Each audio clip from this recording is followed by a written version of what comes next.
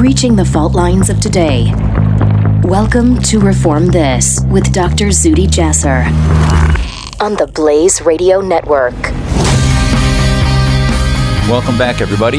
This is Dr. Zuhdi Jasser on the Blaze Podcast Network here with Reform This. And I hope you're all doing well and your families are healthy and well, and we're all beginning to get a little peace or a little return of normalcy. I don't know how long that is away from us, how long it'll be before we return to normalcy. It seems that whether it's economics or the fear industry of the media, they will continue to find variants, continue to find excuses and other reasons to tell us that we can't get back to normal, that we need the socialist state, that we need control of our rights by government in order to avoid a return to normalcy. And at this program, I try to give you a little niche of perspective of that from the battle within, a battle that a quarter of the world's population should be fighting, which is against political Islam, against theocratic Islam, the Islam that is sadly the normative Islam, though many of us Muslims have reformed, have westernized, do believe in liberal values. The reality is that we have a lot of work to do. And so many of the examples that we are seeing week to week seem to have parallels in the rest of our society. The battles that you and I are now waging on the streets of America about free speech, about socialism, about free markets, national security, the border, all seem to have some common themes about personal liberty and personal freedom that our battle within Islam seems to also have. And I think there is a unique synergy that if you spend a little time with me and you get to see some of my perspective on things when it comes to trying to modernize a faith tradition that I love, but for the most part its legal tradition is still in the 13th and 14th century, that those will have some pearls, some teaching points that can then translate into the way we approach things together in a diverse way, in a way that maintains American values, and how do we rise above the threat against our country, against our way of life, and against our culture. And this week is no different.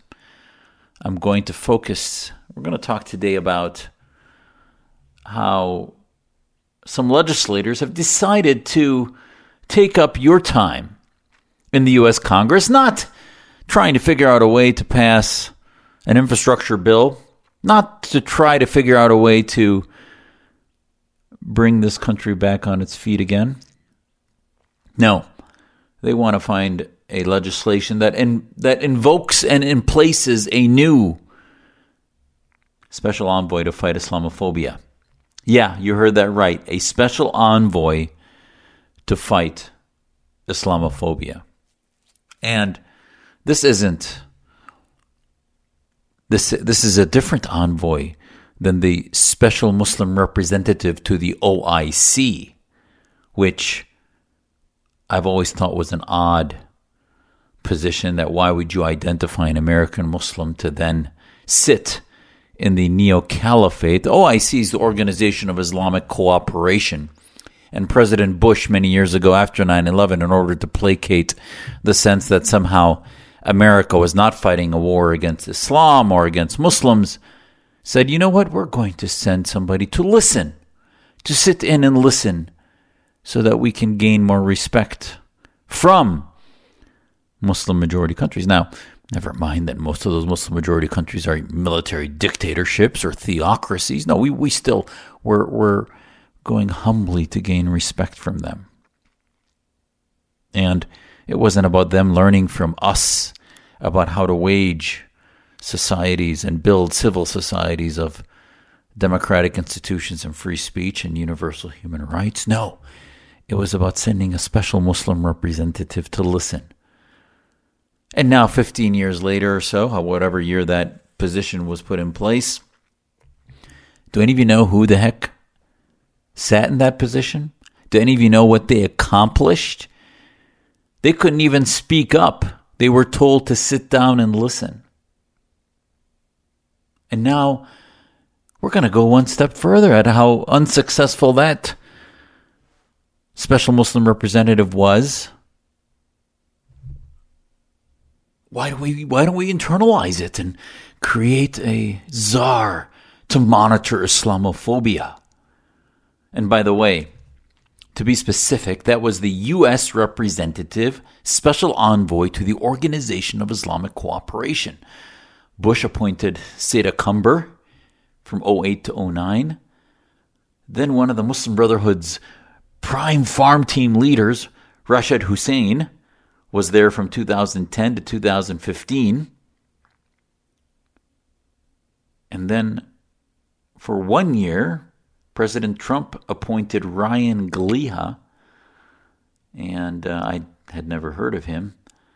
And now Biden quickly appoints. By the way, there were 5 years in which there was nobody there, and I don't think we were missed.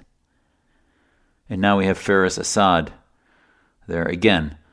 I don't even know what the United States, a secular country that is diverse in its religious leadership, and I don't mean secular from an anti-religious point of view, as it's come to mean for the hyper-secularists in the West, but rather not, quote-unquote, an identified Christian country, but rather a westernized liberal country. What it's doing, identifying a Muslim to represent our country at the OIC, that made no sense to me and never will and never has.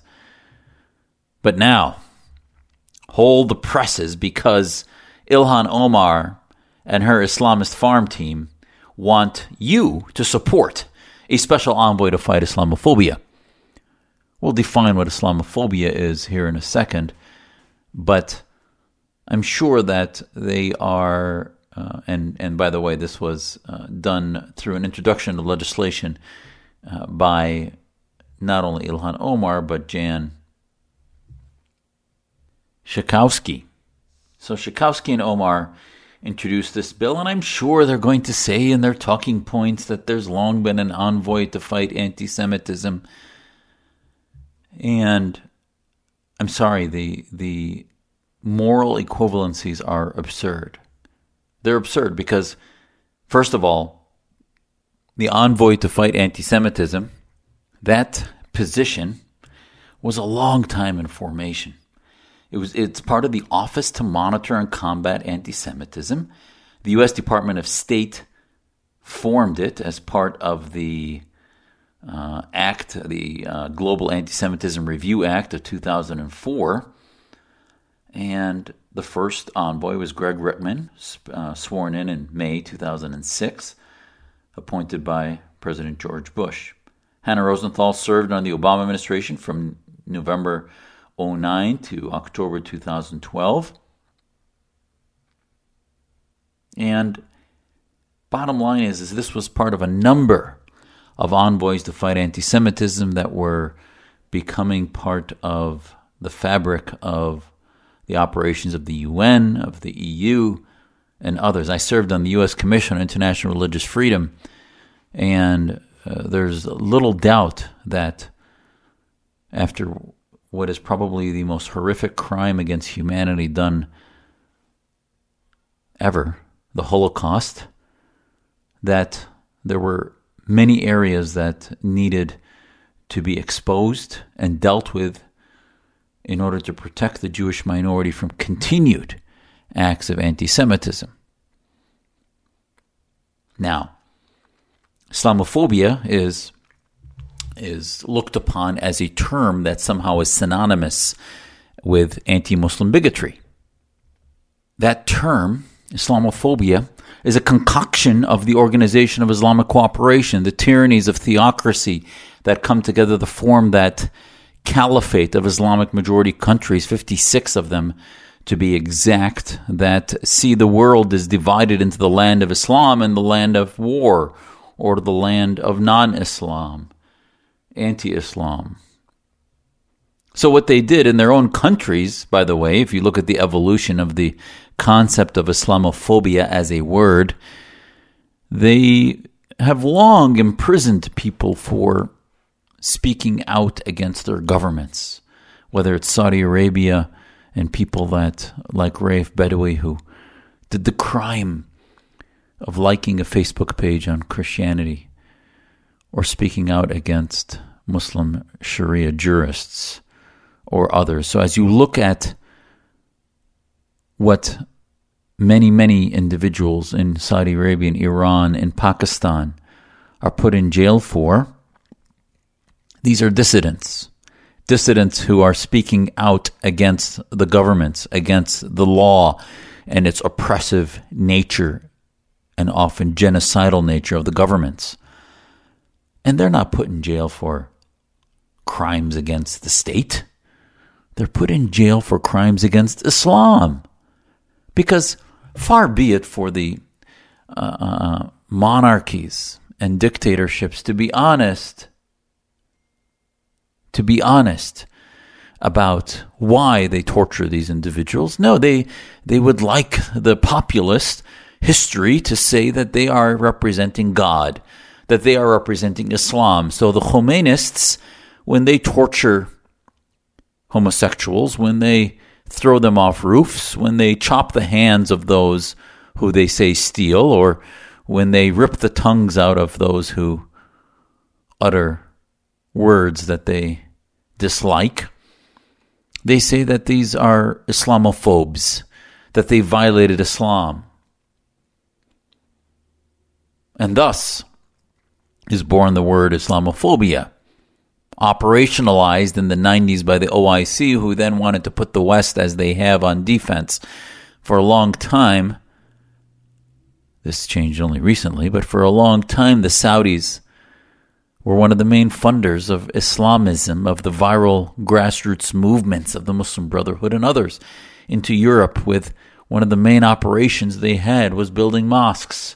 And in those mosques, from Switzerland to Sweden to Germany, Italy, and elsewhere, were housed Muslim Brotherhood leaders with the Saudi funding. Now this changed in 2018 with the Abraham Accords and otherwise.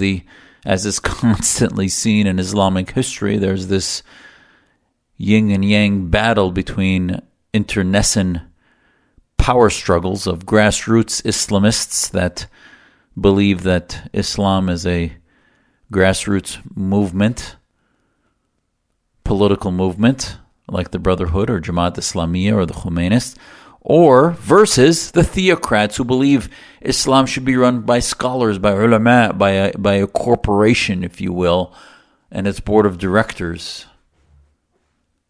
like a monarchy. Bottom line is they're drinking from the same trough, and both of them feel that they have the imprimatur of God, imprimatur of Islam when they speak. So therefore, if you fight the Muslim Brotherhood, you are fighting Islam. If you fight the king of Saudi Arabia and his monarchy and his family, or you believe against them that their laws are not Islamic, that Wahhabism is an aberration, you are anti-Islam. If you disagree with the chopping of hands for stealing in Saudi Arabia, you are anti-Islam. If you think people should have the freedom to like Facebook pages of Christians, Buddhists, Jews, and others, you are anti-Islam. And thus Islamophobia has domestic uses for theocrats and global uses as it operationalized it in the West. And thus you've seen in the last, especially since 9/11, while there was huge unrest between the militant side of political Islam, of Al-Qaeda, and then ISIS and others, versus the civilizational jihadists of the Muslim Brotherhood and others. But that did highlight one of the things they agreed on was that when they were in control, they determined what was Islam and what is not. And those who fought them were anti-Islam, not anti-Islamist. Islamic political movements. No, you can't just be against their movement. You must be against Islam. And thus is born how the OIC operationalized a movement to over and over spend millions and millions and millions to create a propaganda war in which the West, if it criticized its governments in the OIC, if it criticized its ideas, if it criticized anything that could be tied to a sitting judge or jurist or Sharia advocate, it must be Islamophobic. And then when ISIS was created, when Al-Qaeda was created, you couldn't call them Islam. If you did, that was Islamophobic because they were apostates, because they became so militant.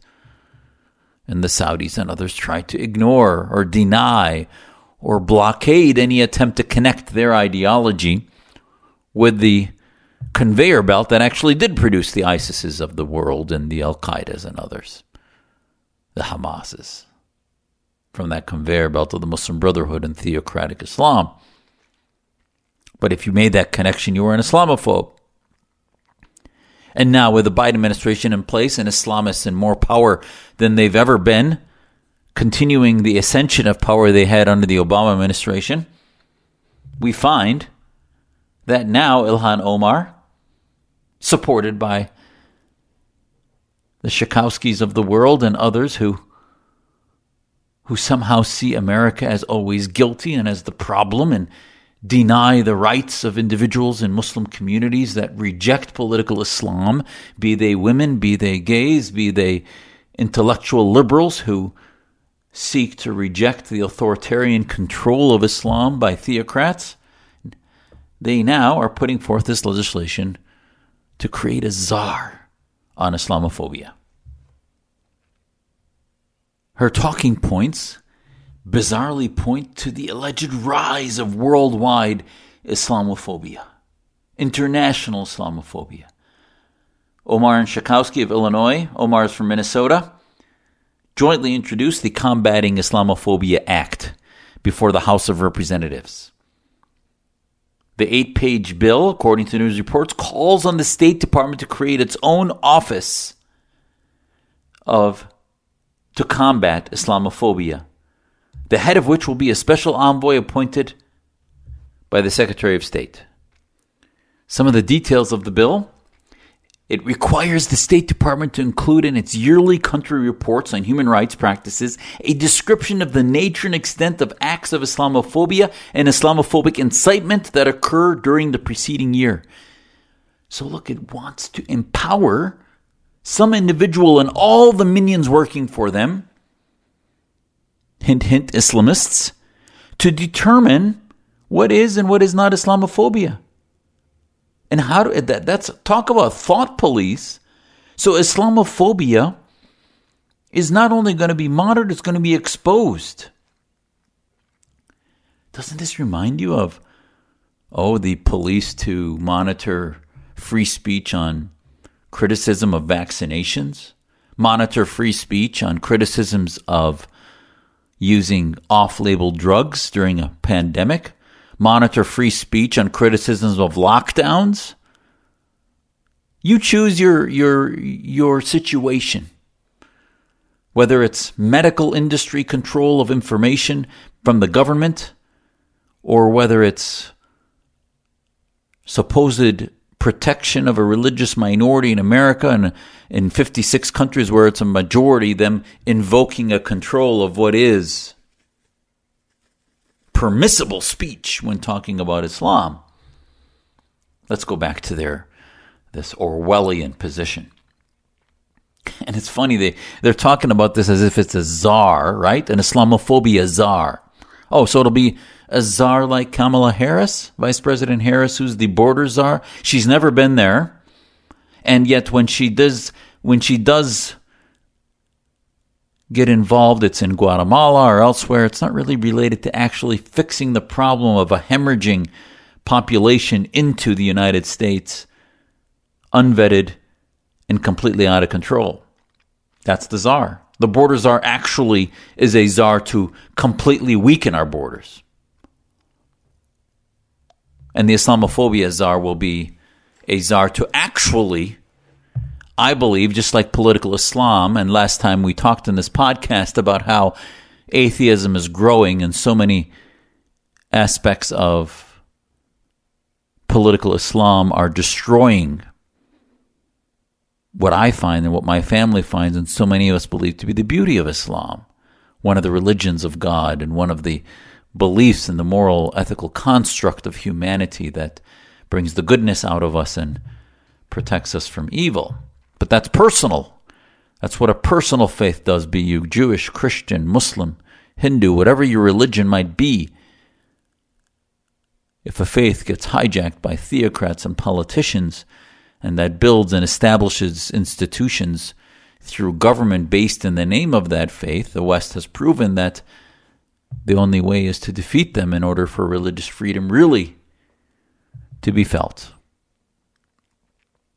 So I think the czar on Islamophobia will actually be a death knell in the faith of Islam's growth and respect. And that ultimately it will be one of the things that will spread Islamophobia. No different than the Islamists have spread Islamophobia, because the West and Americans see what Islamists do and what they believe and how much hypocritical they are and how oppressive they are. And they say, well, that must be Islam, because there's no revolutions against them. There's no movements that are palpable against Islamists. Some of us are trying, and there have been on the streets of Tehran and elsewhere, but not as much as there should be globally. And the Islamists are always a few steps ahead of us. And that's what this is. This is Ilhan Omar, the lead farm team representative of political Islam in America, creating a bill to create a caliph protectorate where our democracy can then become a tool to protect the ascension of political Islamists globally from criticism and protect them from criticism. Let's see what else the bill says. In addition to reporting violence, harassment, and propaganda against Muslims, propaganda. It doesn't say report threats of terrorism. It says propaganda. The description must also touch on the various efforts of foreign governments to promote anti-bias and tolerance education. Oh. It doesn't say to protect Muslim dissension. It just says anti-bias and tolerance education. Both Omar and Schakowsky made statements saying, quote, "We are seeing a rise in Islamophobia in nearly every corner of the globe." Congresswoman Omar claimed, as part of our commitment to international religious freedom and human rights, we must recognize Islamophobia and do all we can to eradicate it. No definition of Islamophobia. Listen, as I've said many times on this program before, there is certainly, as there is bigotry against pretty much every person and group of faith, there is palpable bigotry against Muslims that exists. I believe most of it's coming from Muslims, other Muslims and Islamists, but the bottom line, there is palpable bigotry that exists.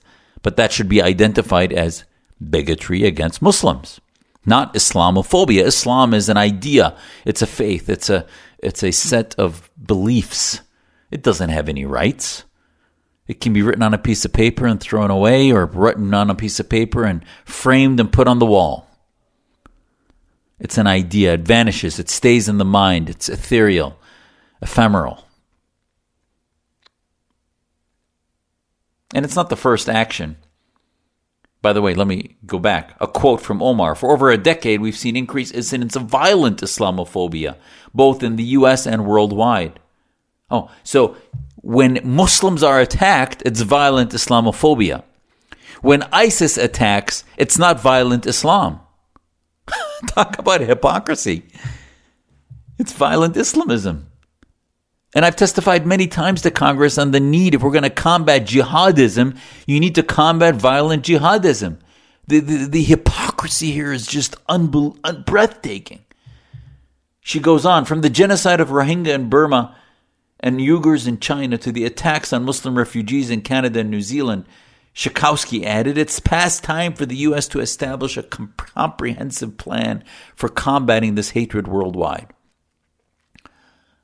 Oh, so the envoy against Islamophobia is going to protect Muslims in all these places and begin to change our policy in China, for example. I find that hard to believe, since the very countries that Ilhan Omar seems to be infatuated with, like Turkey, Iran, are completely in bed with the Chinese Communist Party and don't seem to care or mention anything about the crimes against humanity done against the Uyghurs. This isn't the first action, according to the media, that Omar has taken to help, and Alpha News, by the way, has taken to help fight Islamophobia. She endorsed an open letter that attacked the Minneapolis Star-Tribune editorial board for equating Muslims with terrorism. She said, "I have great respect for the journalists, including reporters at the Star-Tribune, but I will not stand by while an overwhelmingly white and male editorial board continues to use divide and conquer tactics against communities of color in our city," she tweeted. She wrote an open letter asking for signatures and calls on the Star-Tribune to increase the diversity of its editorial board with black, Muslim, and female voices. So Muslim is a race. And now you see where this is going, don't you? This is an important connection, that she criticized the editorial board in her own district, municipality, in her own area there in Minneapolis and Minnesota. In the meantime, wants to create a global chair, envoy, if you will, in the United States, and not just of the American jurisdiction, but international Islamophobia jurisdiction, to put the fear of God even more so into anyone who may question the connection of a faith belief with radicalism. Oh, but the Attorney General Merrick Garland and others can start to insinuate that parents, people of faith in America that are non-Muslim, are domestic terrorists because they show up to show their free speech at school boards, etc. And again, you may see that as a non sequitur. It's not a non sequitur. It is not. Because there is a lot of commonality, folks, between what the Islamists are doing in bed with the Democratic Party and with the far left, and what they want to do globally for political Islam. While the left starts to demonize people of faith, especially Christians and Jews who are conservative, and while they demonize them and take every opportunity to declare them to be terrorists and connect them to militant movements, they will stop at no ends to create institutions like this envoy, to create terms and fabricate ideas like Islamophobia in order to suppress free speech. And I'll tell you, as a Muslim, there is nothing more harmful to our faith than the suppression of free speech. That if you look at scholars of reform, like Abdullah Naim in Emory University, or if you look at Fatima Mernissi, historical scholars that have written about Islam and democracy, they would all be considered to be Islamophobes because they wrote about an Islam that's different, because they believed in an Islam that was compatible with Western ideas, with Americanism, Westernism. Muslims in France that want to be French first and do not want to see the rise of Islamic theocracy or that separatism that separates them from their French identity. This Islamophobia envoy certainly will begin to be a filter of ideas, and we need to fight this with all our power, and to highlight it as a representative bill of what happens when Islamists are unchecked. That they will turn our Congress and they will turn our media, our institutions, into anti-freedom, anti-liberal, and anti-Islam, anti-religious freedom institutions that suppress free speech and do the bidding of theocrats, from Erdogan in Turkey to the king in Qatar to the Khomeinists in Iran, like Raisi and other horrific jurists that do things in the name of Islam that they don't want to talk about. And Ilhan Omar doesn't want to talk about it. She just wants everybody to be quiet because it could criticize Islam. She even has, as she spends hundreds of thousands of dollars on her own personal security, always blaming AIPAC and blaming other non-Muslim organizations for the things they say that criticize her as being somehow putting her at risk as incitement against her. Isn't that just the epitome of narcissism, which is that the Islamists believe that criticism of them is criticism of Islam? And we've gone full circle, haven't we?